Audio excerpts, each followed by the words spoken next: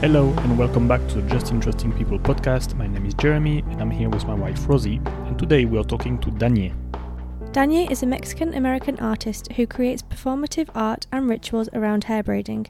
She shares with us how something as simple as braiding hair can connect people together, release trauma and heal inner wounds. And we hope you enjoy this episode. Hello Danie, welcome to the podcast. Thank you so much for being here today. I am so excited, so thank you so much for being here. Thank you very much for the invitation, Rosie and Jeremy. I'm very excited to meet you finally. Yeah. Thank you so much for taking the time to record with us today. We really appreciate it. I'm going to be learning a lot today, I think, from you and from what you do, because it's something that I've got to say I don't know much about. So I'm very excited to learn. When I was doing my research, basically what I understood from you is you're an artist. You're based in Dallas, Texas. And through the art of braiding, you would like to reunite the world. That's the vision I got. That's the feeling I got from looking through your social and your website. And when I was reading now, I was like, how amazing it is that such a mundane activity, like so many kids just play to braid their hair and stuff like that. It's just one of those tasks that we do in the world that seems insignificant and irrelevant potentially for millions of people. You created something magical around it, something special around it. What inspired you to take this normal daily task and create an art around it? I really think that so much is about the way that I've been able to survive emotionally through life. I'm a person that feels a lot. And I'm sure a lot of people can say that, but I mean it. And so for me, rituals have been one of those things that has been able to ground me and that has been able to guide my way. So there was this very simple ritual that took place every time I had an important event when I was a child, when I was like 7 years old.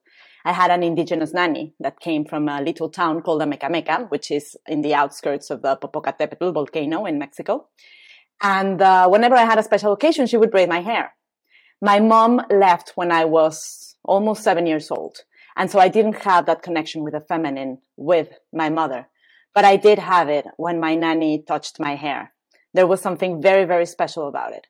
So in time, I discovered that something as simple as braiding could become this point of connection, almost like an avatar, how they sort of connect with each other. It's a bit like that. And we've lost we've lost this outlook into how magical hair is. We just take it as a commodity that we play with for aesthetics. But the reality is that there is so much more to hair. Hair is an extension of the soul. I don't cut my hair. My hair is extremely long at this point. And the reality is that I've seen that my intuition is way higher. And there are even studies behind this. There was, how involved the Cherokee and the Navajo have been in the Vietnam War, in the Second World War. The United States would always ask them for help because of their language more than anything. And then they also wanted to take them in the ground to fight. But the first thing that they would do was cut their hair. And like Samson and Delilah, they lost all their power. So I want us to understand her differently. And I think that the simple action of braiding is showing you the power of the collective versus the individual in a very simple way. And we as humans need those kinds of buttons or images so that we can, understand what people mean in a very simple way. It's like a very abstract yet simple way to portray what I want the world to be. And so now I even do braiding circles. I started braiding my hair with a daily intention, which is always written here and is sealed with a knot. And then I realized that I could also let go of my hair before I braided it. So every morning, the first thing that I do is let go from my hair. And that's what that brings about is this moment in time where I block myself from my children, from my husband, from my to-do list, from my email. And I focus on the things that I need to make sure that I let go of for the day ahead from the hair. So it's just this exercise of letting go. I keep all my hair and then I print some of my art on my hair as well. Or I put it on earth. I never throw it to the trash because there's nothing more healthy for earth than hair, actually, because of the cement. It's obviously losing the only thing that we gave to this cycle of life.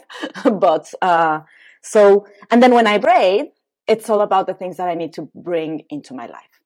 So what kind of things do I need with me this day from my ancestors, even my grandmother, my nanny? What elements from their power do I need to bring about? And you can see that there's always like this color aspect to it. For me, that represents the invisible thread, because we all have this invisible thread that we're pulling from. You in your personal history and Rosie in her personal history are pulling from this thread from the past. You're completing the story of your mother, of your grandmother, and when you bring that to mind, when you understand it, it's easier to move to the next level, almost like Mario Bros. Sense of next level, like you get the little castle and the flag. Well, that was my version of Mario Bros. At least I know it's changed. It's been a while, but it's that kind of feeling. So it has been a healing journey for me more than anything, because I'm also able to see myself in a totally different image than me when I was a child, ever since I added like the textile. And so it becomes a button. This is like my power braid, especially because it's in this chakra, the crown chakra, which is connecting us to divinity, however we want to understand it. So it's an element of protection. It's an element of strength. And more than anything, it's an element of power. Each braid has its own thing. It's a very spiritual practice for you then. And I think it's also become part of your identity almost. Like when I see your post on Instagram, I'm like, oh, it's her again. Like I know straight away that it's you from the colourful braid in your hair. Do you feel like it's become part of your identity now? Absolutely. And it's rare that I'm not braided at this point. It is part of me. I don't feel the same. Again, like recently I was in Miami for this event. And one day I was like, okay, I'm going to wear my hair down. I couldn't. Like I was there for like 20 minutes. Because when your hair is down, you're absorbing everyone's energy. It's very interesting. So for sure, there's a bit of a shamanic practice at the same time. The more I understand it, the more I see it. But because it's just energy. And even when I do my braiding circles where I braid women together, it's energy. I keep trying to create videos around them. I keep trying to express it that way, but it's impossible because it's the movement of energy. So how something that started when you were 6, 7, 8 years old with your grandmother became such a pillar in your life, such a central part in your life right now? How did it evolve through the years to really, for you to create, because it's a personality, but it's also, it became an art for you, it became ceremonies, like you said, and a business also around it. So it really became such a central part of your life. How did it go from there to that? Yeah, so that's a very good question, actually. So in a way it started, first it was my childhood, and then it was like everything that connected me. It was to my indigenous nanny more than to my grandmother. My grandmother had her braiding history as well, but that one's different, although it's all connected. But in time, what happened is that I would keep braiding my hair for important occasions, sometimes without even realizing. But I just had this thing, like when you're like, oh, I'm going to wear red. I just felt like braiding. And it was always when it was important days. And I left Mexico when I was around 21 years old to study abroad. And from there, like it was just this chain of moving from another country to another country to another country to another country. And the opportunity that gave me to reinvent myself and to really look deep into who I was at the core was wonderful, because I faced a totally different culture that saw being Mexican in a totally different way. And I like the element of recognizing it and making it very visual. Then I started learning even more. I went deeper into the investigation and the study of braiding throughout time, throughout history, and how every culture in some way has had an element of braiding, starting from humanity in Africa. The first sculpture that there is of a woman, it's the Venus of Willendorf, and it's braided. So, and that's the absolute first sculpture that we have so far found. So braiding has been a big issue, and not an issue, excuse my word. It has been a really big thing for all these cultures. So what has kept it alive? It has to be something very special. and that this technique would go everywhere. Like it's very human. And then there's this indigenous group in Mexico called the Tehuanas that live in Oaxaca, in the Istmo de Tehuantepec. And when I started looking into their history, I was even more enchanted by it. They are the ones that use the elements of color. And they are the only indigenous group in Mexico, at least, where the women are the ones that carry the economical power of their households.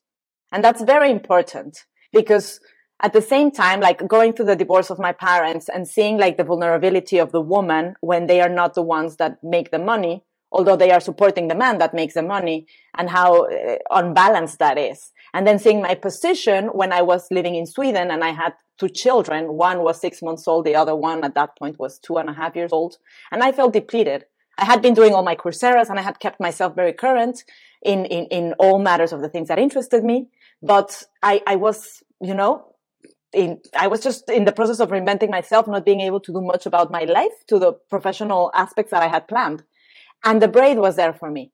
And so I started using it more and more. I was asked to put together the top 50 women in Mexico for a project called the Women's Forum for Economy and Society in Deauville, France.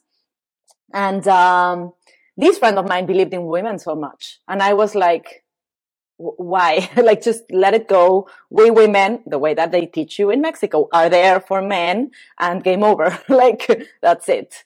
And he's like, no, please help me put together this group. And that changed my life. Because I saw women that had 10 times more challenges in front of them than what I had, even having dealt with the postpartum depression and all the things that came about because of my childhood. And they were just thriving through life in the most beautiful way. And these women asked me to braid their hair on the last day because they saw that I was doing my braids, and they were like, oh, please braid our hair. Let's be all the same for this delegation. Salma Hayek was actually the head of our delegation. Christine Lagarde was there. It was a big event. Like, it was a big deal. Wow. And so I was braiding politicians and artists and athletes and heads of huge corporations. And that made me feel their energy in a very special way. I had never braided anyone, apart from my Cabbage Patch horse, which was very important in my braiding practice, I have to say. But braiding their hair made me feel so connected to them. And so I was able to get rid of that telenovela program that, especially in Latin America, is so alive, which is only one woman can prevail. There's only one protagonist. All those programming that they give you when you're young. I was able to get rid of that and understand that women united could go through everything. And then the braids sort of led my way in different ways. I started braiding my hair and I was working. I was with Condé Nast at that time. I was working for Glamour and as a correspondent back in Miami. And I realized that all I wanted to do was braid as a social practice. Even though it's hard to explain why it's so much of my social practice, but it was just putting people together in the right place so that they could thrive. Because it's all about that. It's all about that if you have the right braid, whatever you're doing will shine. If you don't, it's going to take you longer. So it was beautiful with the magazine because I was able to take incredible brands and the creative community that at that time in Miami was totally disconnected and bring them together. So in the events that I did to present all the brands to my editor every time she visited Miami, all the creative community started connecting. And it was so beautiful to see. They had lived in Miami for centuries and they had never met each other. In this process, I also went through this moment where, ego gets in the way and you're like, but wait a minute, this all happened because of me and now they're not recognizing me and now they forgot. And that was also a beautiful part of my practice because I learned and I understood that the ripple effect of intentions and of doing good to others is never going to come back from the same person that you do good to. It's always going to come back from someone else. And so all these learnings started coming my way. And the reality is that I always wanted to move into art, but I was terrified because my mother is an artist. So I always thought that art was the evil monster that would make me run away from my kids. And once I discovered that was not the case or my kids were old enough, I was able to pursue my practice deeper, now more through performance art and the things that I'm doing. But before I left Miami 4 years ago, I created the most beautiful braid of them all, which is the Bazaar for Good, which is basically using all the power of all the influencers that I had met to change the dialogue of their daily routine of selling things and, like just promoting the cute t-shirt and the cute na. And instead of that, it's let's help a cause. So all the brands that donate to them, they reach out to those brands and tell them, can you please give me 20 to 30 products that I'm going to sell at a lower price at this bazaar with 100% proceeds going to children of the world? And they were like, okay, sure.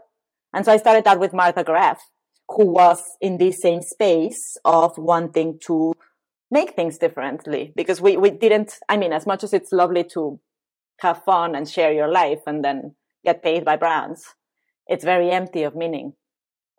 And we started changing that dialogue with all these people. And Martha, her press, she has like 400,000 followers, so she's very consolidated. And we sort of joined networks. Her network was more Brazilian, American. Mine was all the Latins, some of the Americans. And then it grew. Like, that's what we're working on. And on May 5th, I have the huge hope that we're going to get $500,000 this year. Wow. Because we have sponsors. We're like, this year we're way more organized than the other 2 years. The other 2 years we've made like $150,000, which went first to India and then to Venezuela.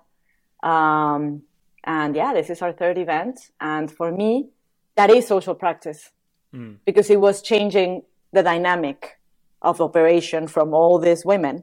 And this year we have Camila Coelho, who has 9 million followers, who has been this huge, force as well. And so by changing that dialogue, let's influence for something that is actually having a ripple effect that is bigger than ourselves. Yeah. And the brands that are part of our cause are wonderful. Like we have no idea. We have no idea what to do when we started this. And now I'm like, hey, this friend is like, girl, have you planned your production schedule? And I'm like, She's like, at what time is everyone delivering? And I'm like, somewhere on the 4th of May. And she's like, no, darling. And it's beautiful because it's this community, and for me personally, like going back, all I'm doing is healing my own relationship to my mother. It all comes back to that. Whatever we're doing, whatever you are doing in your personal life is nothing but a healing process from things that you weren't able to process when you were a child. And when you see it that way, it makes it easier to navigate hardship. And that's what I want to share with people as well. What I'm really getting from what you say is the power of the intention behind what you do.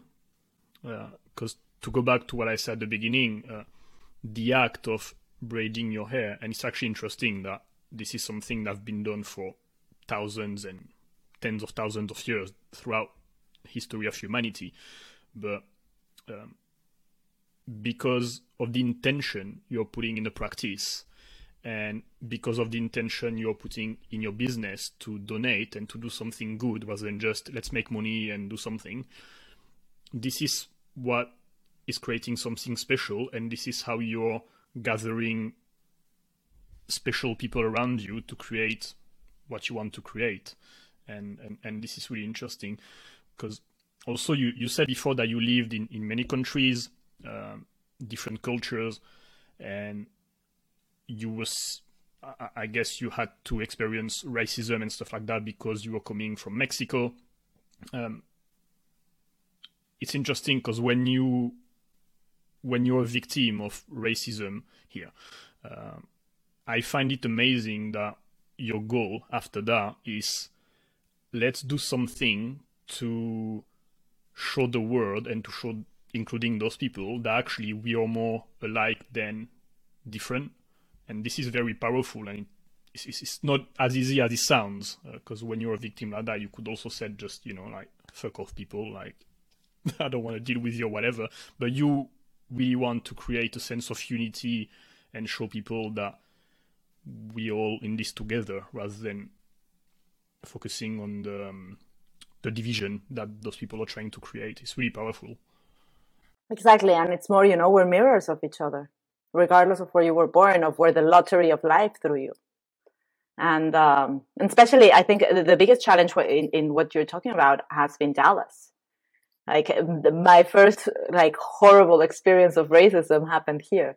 And when I had just arrived in a very controlled environment, like in the mega ultra private club, this guy comes to me and he's like, "So you're Mexican?" And I'm like, "Uh-huh. Do you know who Mexicans are to me?" And I was like, "Uh-oh." He's like, "Mexicans, they're the ones that pick up after my crops in my ranch up north. But I'm a Democrat. Beware of Republicans. But please give me your contact information. I would love to stay in touch." I was like, "Excuse me?" And I was blank.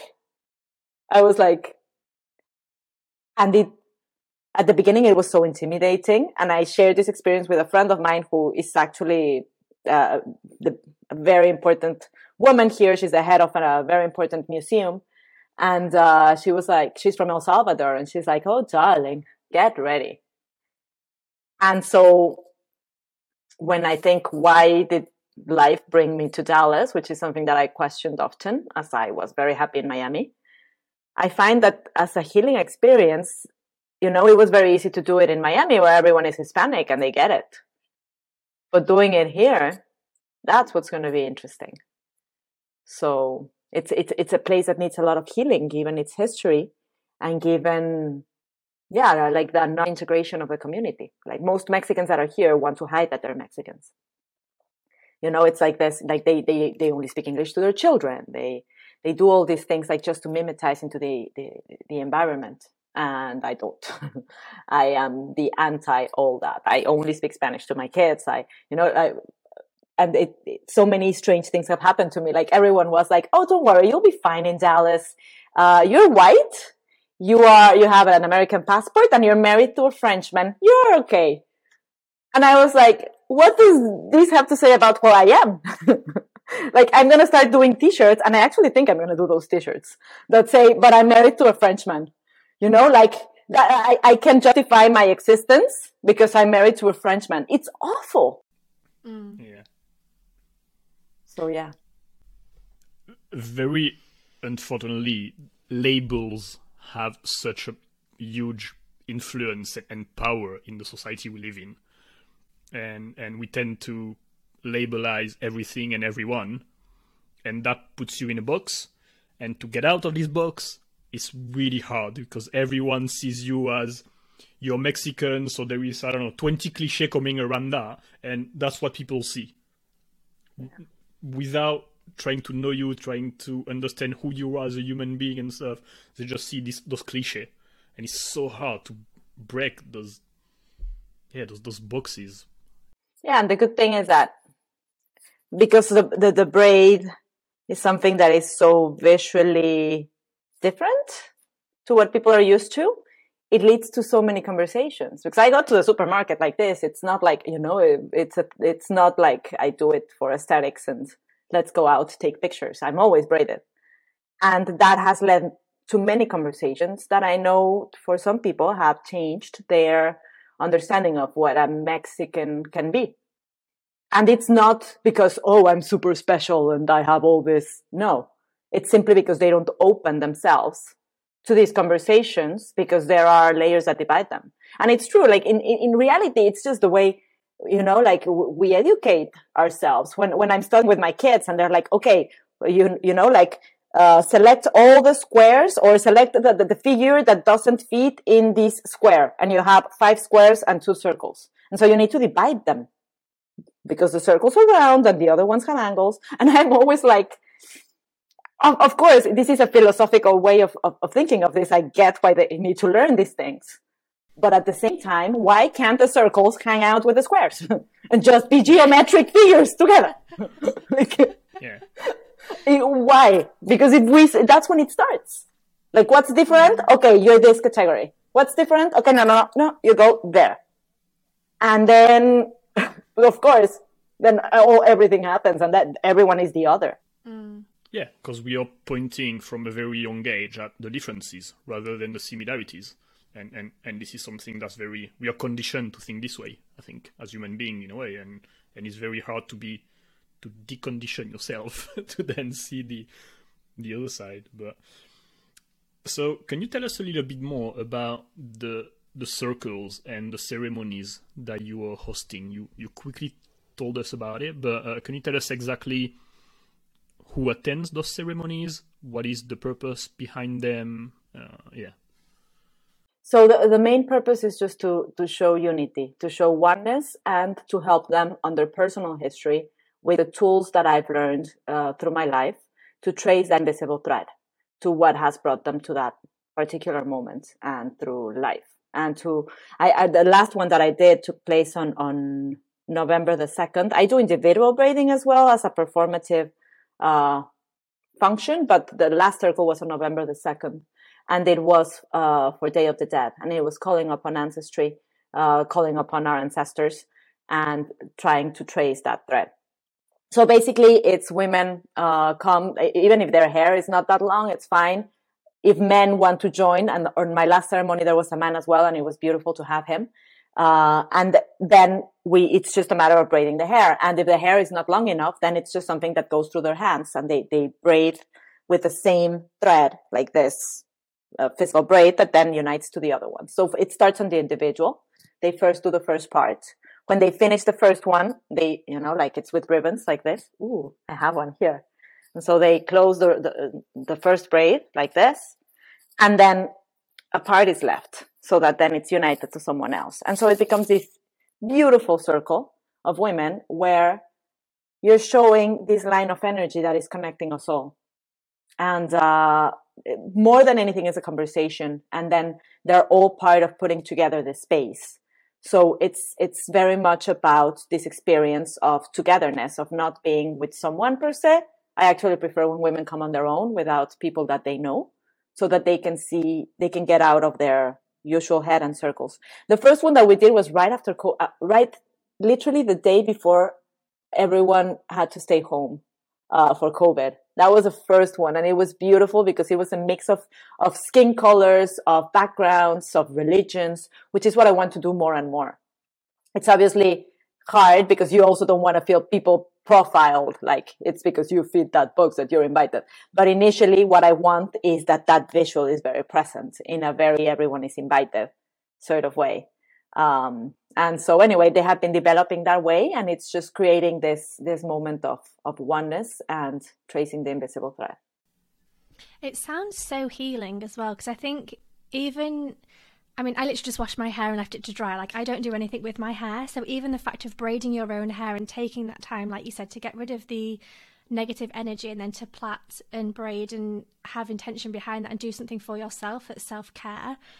But then equally, you were saying earlier on in the conversation about doing other people's hair, and that's quite an intimate thing to do, because people tend to go to the hairdressers maybe once every 6 months, and even then you get your hair done and that's kind of it. So actually sitting and braiding someone's hair is quite, my mother used to do my hair as well, so it's quite a motherly, caring thing to do.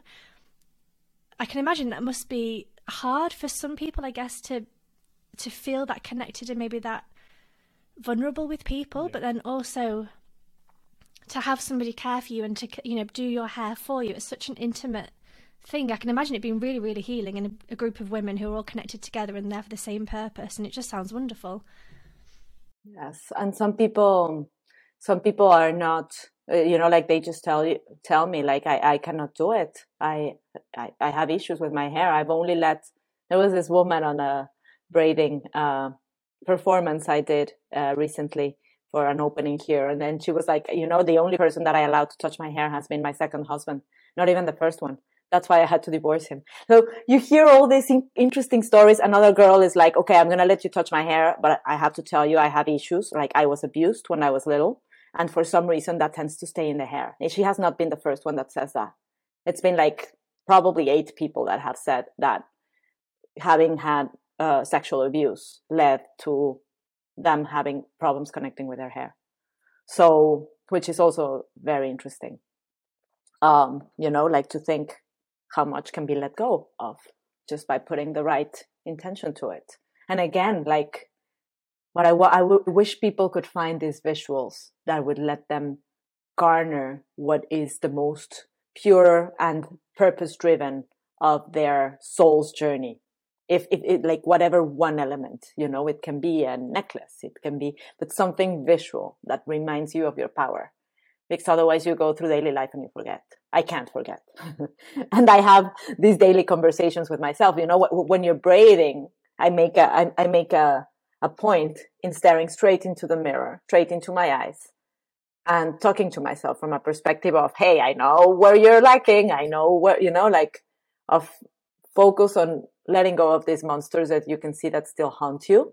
And let's bring all the things that you need in a very self-caring way towards my own journey in a, understanding of how hard life is and how you always have these demons coming out back and again. So I think so many people can relate to what you're saying.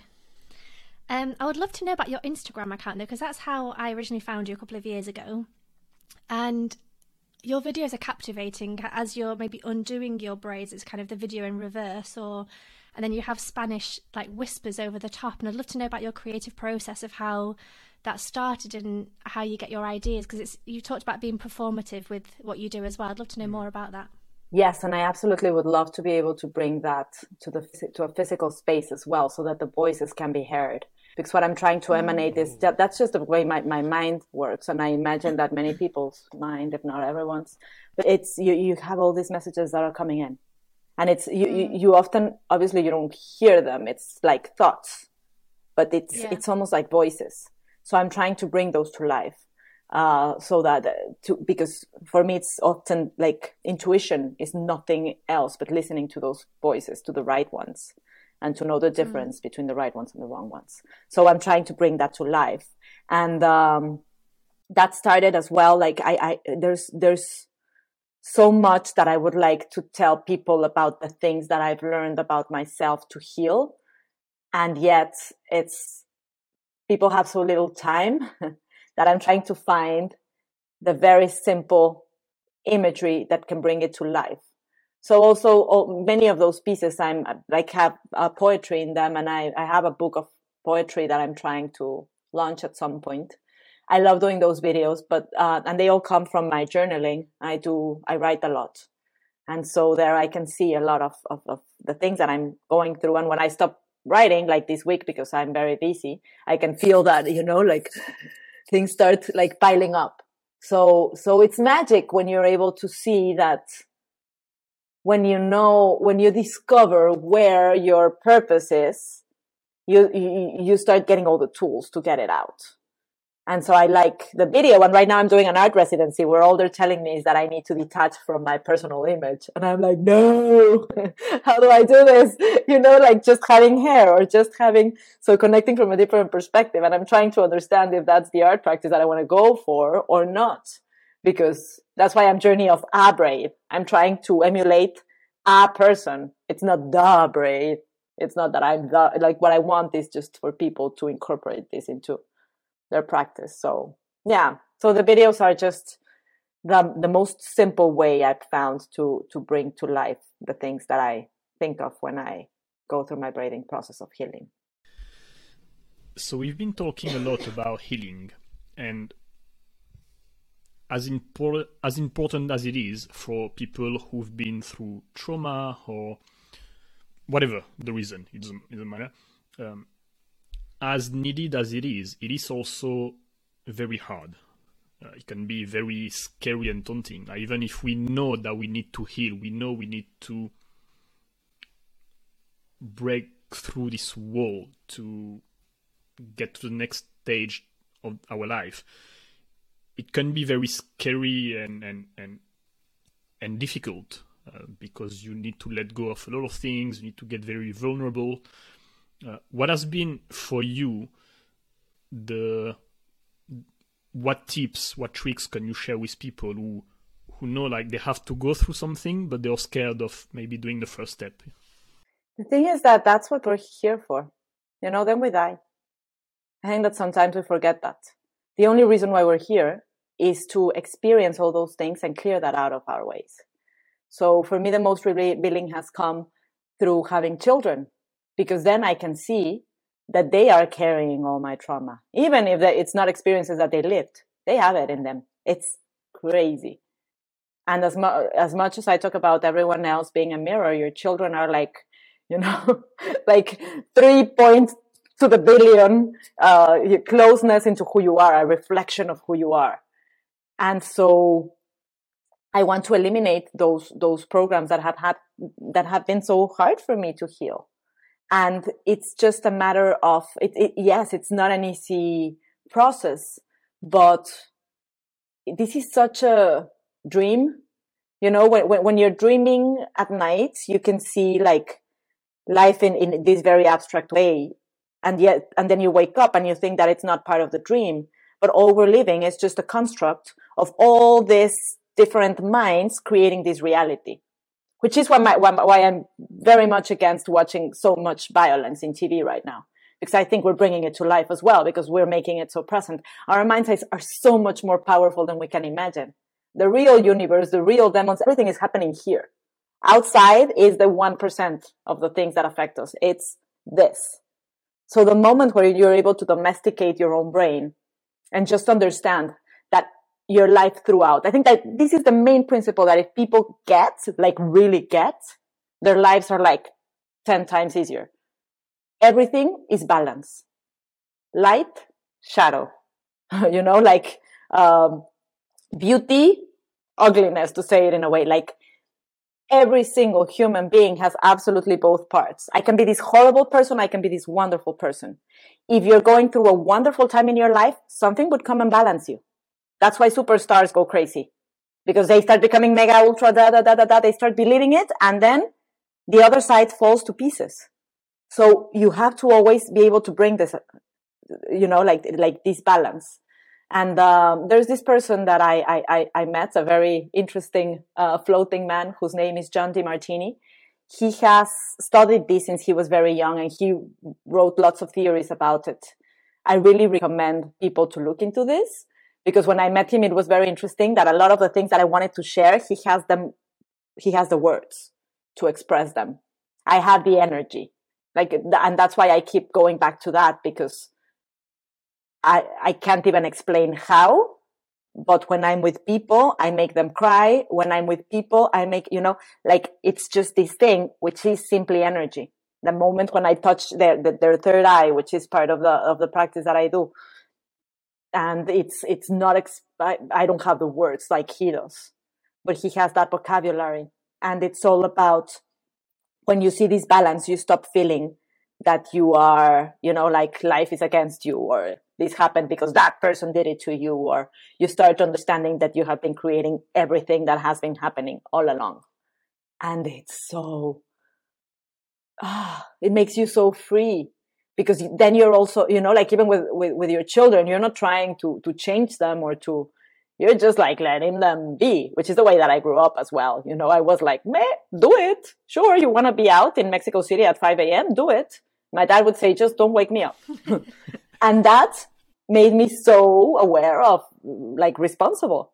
While all my friends were sent to bed at midnight, I ended up going to bed at midnight because what was the point, you know? But so you let everyone have their own life experience and detach from it. So even from my husband, like, I can go up to this point, and that's saving that energy and not feeling the savior of anyone, but just seeing that your own journey is the best you can portray. It's your biggest work of art to help others. Is already wonderful, because it detaches you from everything. And to know that nothing is missing ever in your life. Even if you lose a parent, even if you lose a sister, even if you lose your husband, that energy is going to come back in different people. Always. And that's why, again, this invisible thread is so important. Because when you can see it physically, visually, and you start understanding, like, all the roles that people play in your life are always full, even if you don't have a husband, or even if you don't have a child, you are in some way filling that role for someone else. And when you see that the world has this incredible algorithm that we have no idea who is controlling, you're like, you flow.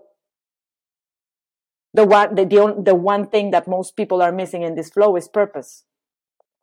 So once you see your purpose, and once you know you're floating in this, that you can just let go and be where you are, knowing that everything is going to come to you, it happens. It's very, very special. You said something there about your biggest art piece is helping people. That's such a powerful sentence.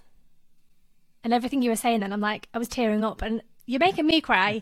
So I mean, and we're just talking over video. I can see how, being in person with you at one of these ceremonies that you do must be so powerful for these women and men as well, that you help and that you do what you're passionate about and also help people along the way. And I think it's lovely that there's people that want to do that, because not everybody is that giving of their time and their energy and their art and, everything else.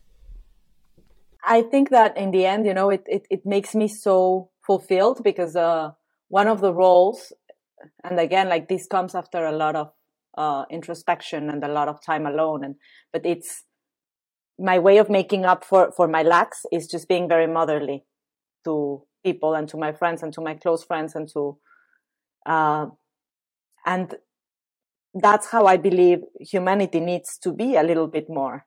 There's nothing more magical than when you see that people are going one step above what is expected on a friendship, or above one step. And strangely enough, I find myself, like, life puts me in the most bizarre situations where that happens. I was staying at a friend's house last time when I was in Miami. And I don't like asking people, like, can I stay? And it's a pain. But I'm like, hey, can I stay at your studio? And she's like, no, stay at my house. I'm like, okay. And she has 3 kids and a puppy, and it was complicated. And suddenly she got extremely sick and she couldn't do anything. She got vertigo, and I had to take care of her 3 kids, the dog, work on the things that I had to do for the bazaar. Like, it was madness. And I was so grateful to be there for her at that time, because our friendship grew from here to like here after her knowing that I'm there for her. And I have always had that intention, but without her experiencing it, it was not real. And when we connect in vulnerability like that, she did this art experience once. She's an artist, and she also does performance. She has this beautiful space in Miami called the Collective 62. And to open this space, she created a performance where, to make it very short, because it's very long to explain, the main thing that you had to do was take a piece of clay. There were like these huge cubes of terracotta, and you had to put clay on the other woman next to you. And we were all wearing like this Spanx, like body colored Spanx. And it was just putting clay. You have no idea the level of connection that space turned into. I've never had an experience like that. It was this closed room. He was documenting everything for her practice. Part of it is visible, but experiencing it was beyond anything, because you were like breaking into everyone's personal space, obviously, because you were touching them with the terracotta. Some people were crying. Some people couldn't take and left. Some people were just laughing like statically. I saw why they burned women. Because when we are united like that, God, the amount of power. But culture has separated us. And I speak of feminine more than anything. I mean, there's a feminine in the masculine as well. There's also that balance. I am more masculine than I'm feminine, like there's longer conversation. But that power, if I could put that thing in a bottle and share it with people, wars wouldn't exist. Because it was oneness. And once you experience oneness in your life, you can never go back. Even with horrible people that tell you that you are supposed to be picking up the crap of their crops. You cannot go back because it's real. And so I just want to bring that feeling to life, because I want to leave my children in a place where that's what they see. And I know that I have a big role in creating their own reality. And I don't want to leave them in the world that we're living in right now, where we are all so detached from feeling, where we can see people dying every single day without even caring at this point. We've gotten so used to violence, the real one and the fabricated one, that it's nothing. And it's a scary space to be in. Right. Yeah. So I want when we start thinking that something else is possible, what we see outside is going to shift as well. Because right now we're like, oh yeah, like part of the scenery, part of the scenery. Like in Mexico, I remember where you would see all these children asking for money on the streets all the time. Part of the scenery, part of the scenery. And then when you're here and go back where that doesn't happen, because to a certain degree, children are better taken care of to a certain degree. I go back to my country and I see it and I'm like, how is this possible? That this 4-year-old is asking for money. That's why the Bazaar for Good is so important for me, because we're giving hearts to children that wouldn't have them. We're fixing their hearts. We're getting rid of their brain tumors. For children that for something that would cost them a lot of money, they could live. We're reducing the part of money to give them an opportunity of life. And that's, and that's what a matter of posting on Instagram, which is crazy. Yeah. We have that power.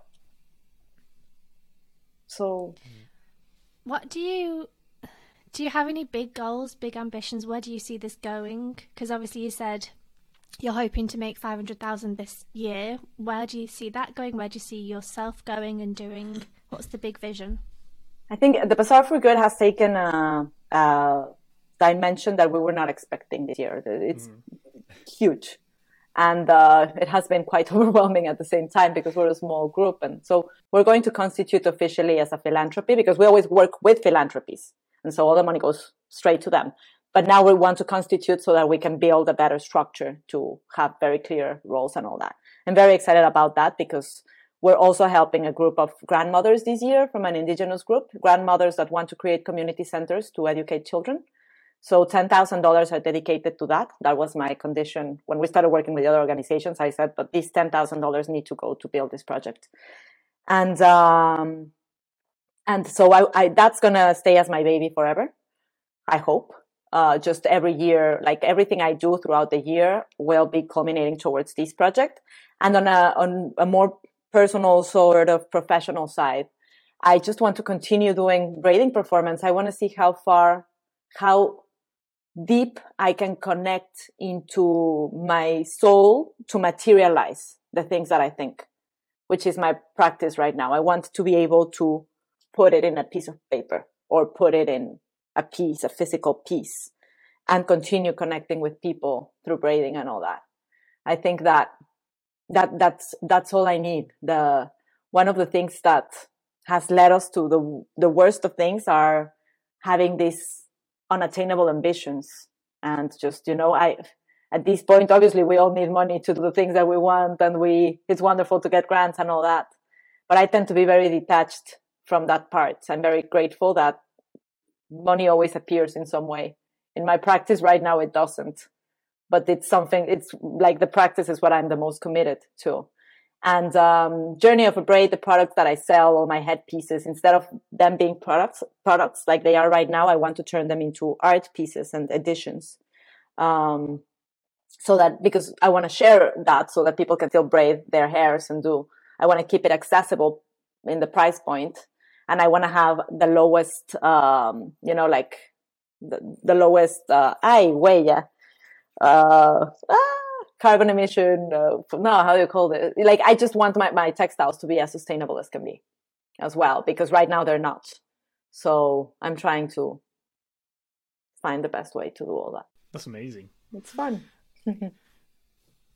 It's fun for you, but it's also very inspiring, I think, for a lot of people, because we're talking about that with Rosie before recording,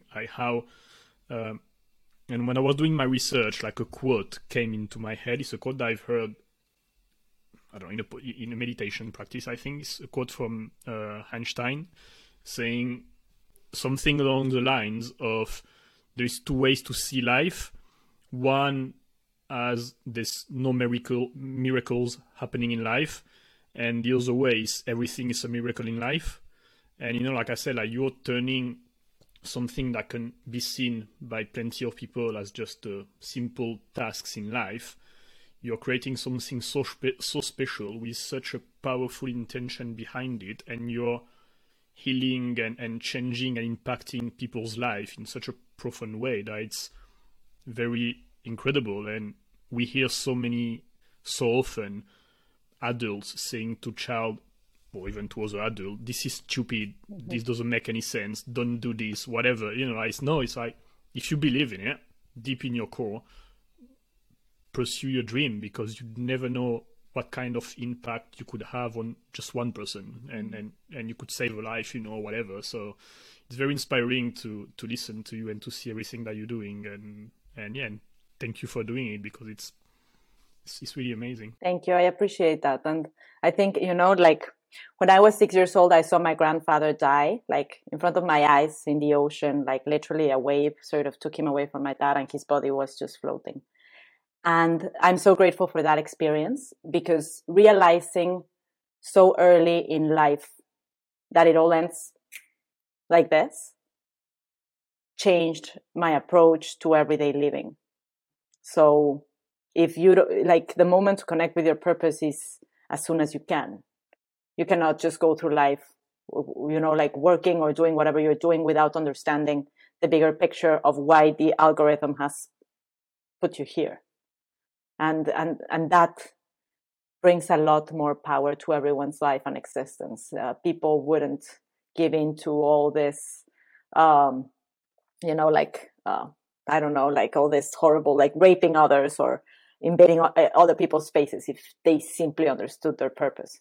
So, yeah, and it's wonderful that I can see very clearly as well, like from your podcast, how it all fits into this deeper purpose as well, of just connecting just interesting people and showing how we all are interesting people once we are connected to that thing, that source. So it has been lovely having this conversation with you today. Thank you. It's been fantastic. We do have one last question that we like to ask people. So if you could speak to anybody who's dead or alive, they can be famous or not famous, who you think would be super duper interesting, like the most interesting person you would love to speak to, who would you choose and why? Maria Sabina. She's a shaman from Oaxaca. She died some time ago, but she, like, even the Beatles would spend time with her, like, and she did like these ayahuasca trips, and I'm really intrigued by what her knowledge was about and what led her to the place she got to. Like, because it's the understanding, and shamanism is often mixed up with voodoo. It has nothing to do with that. Shamanism is about finding the pieces of your soul that have been lost to heavy experiences in life. So what I was telling you about my grandfather, that's what they call a susto. It was a moment where a part of my soul stayed there, like in trauma. And what shamanism does is take all of those and sort of stitch them back together so that they come back to you and that part of your soul is complete. And the practice of shamanism, yes, there's ayahuasca, which I'm dying to do, even though I haven't done. I was going to ask if you'd done it. You No, I really want to. I'll find my time. I just haven't found the time, but I really want to do it. And and it's just because what all this practice brings to you and what it has brought to indigenous people of all times is this connection to source and to earth. And when you can see your connection to earth, there's this other chapter, like when you actually understand that all this cement and all these big caves are killing us. So I want to go deeper into that. That's the next step for my practice as well. Maria Sabina, research her. She's awesome. We will do. Thank you. Thank you so much, Dani, for your time. And I will leave your website and all your socials in the description so people can find you and get in touch with you and see your beautiful work that you're doing. Thank you. And thank you for this very inspiring conversation. Thank you so much.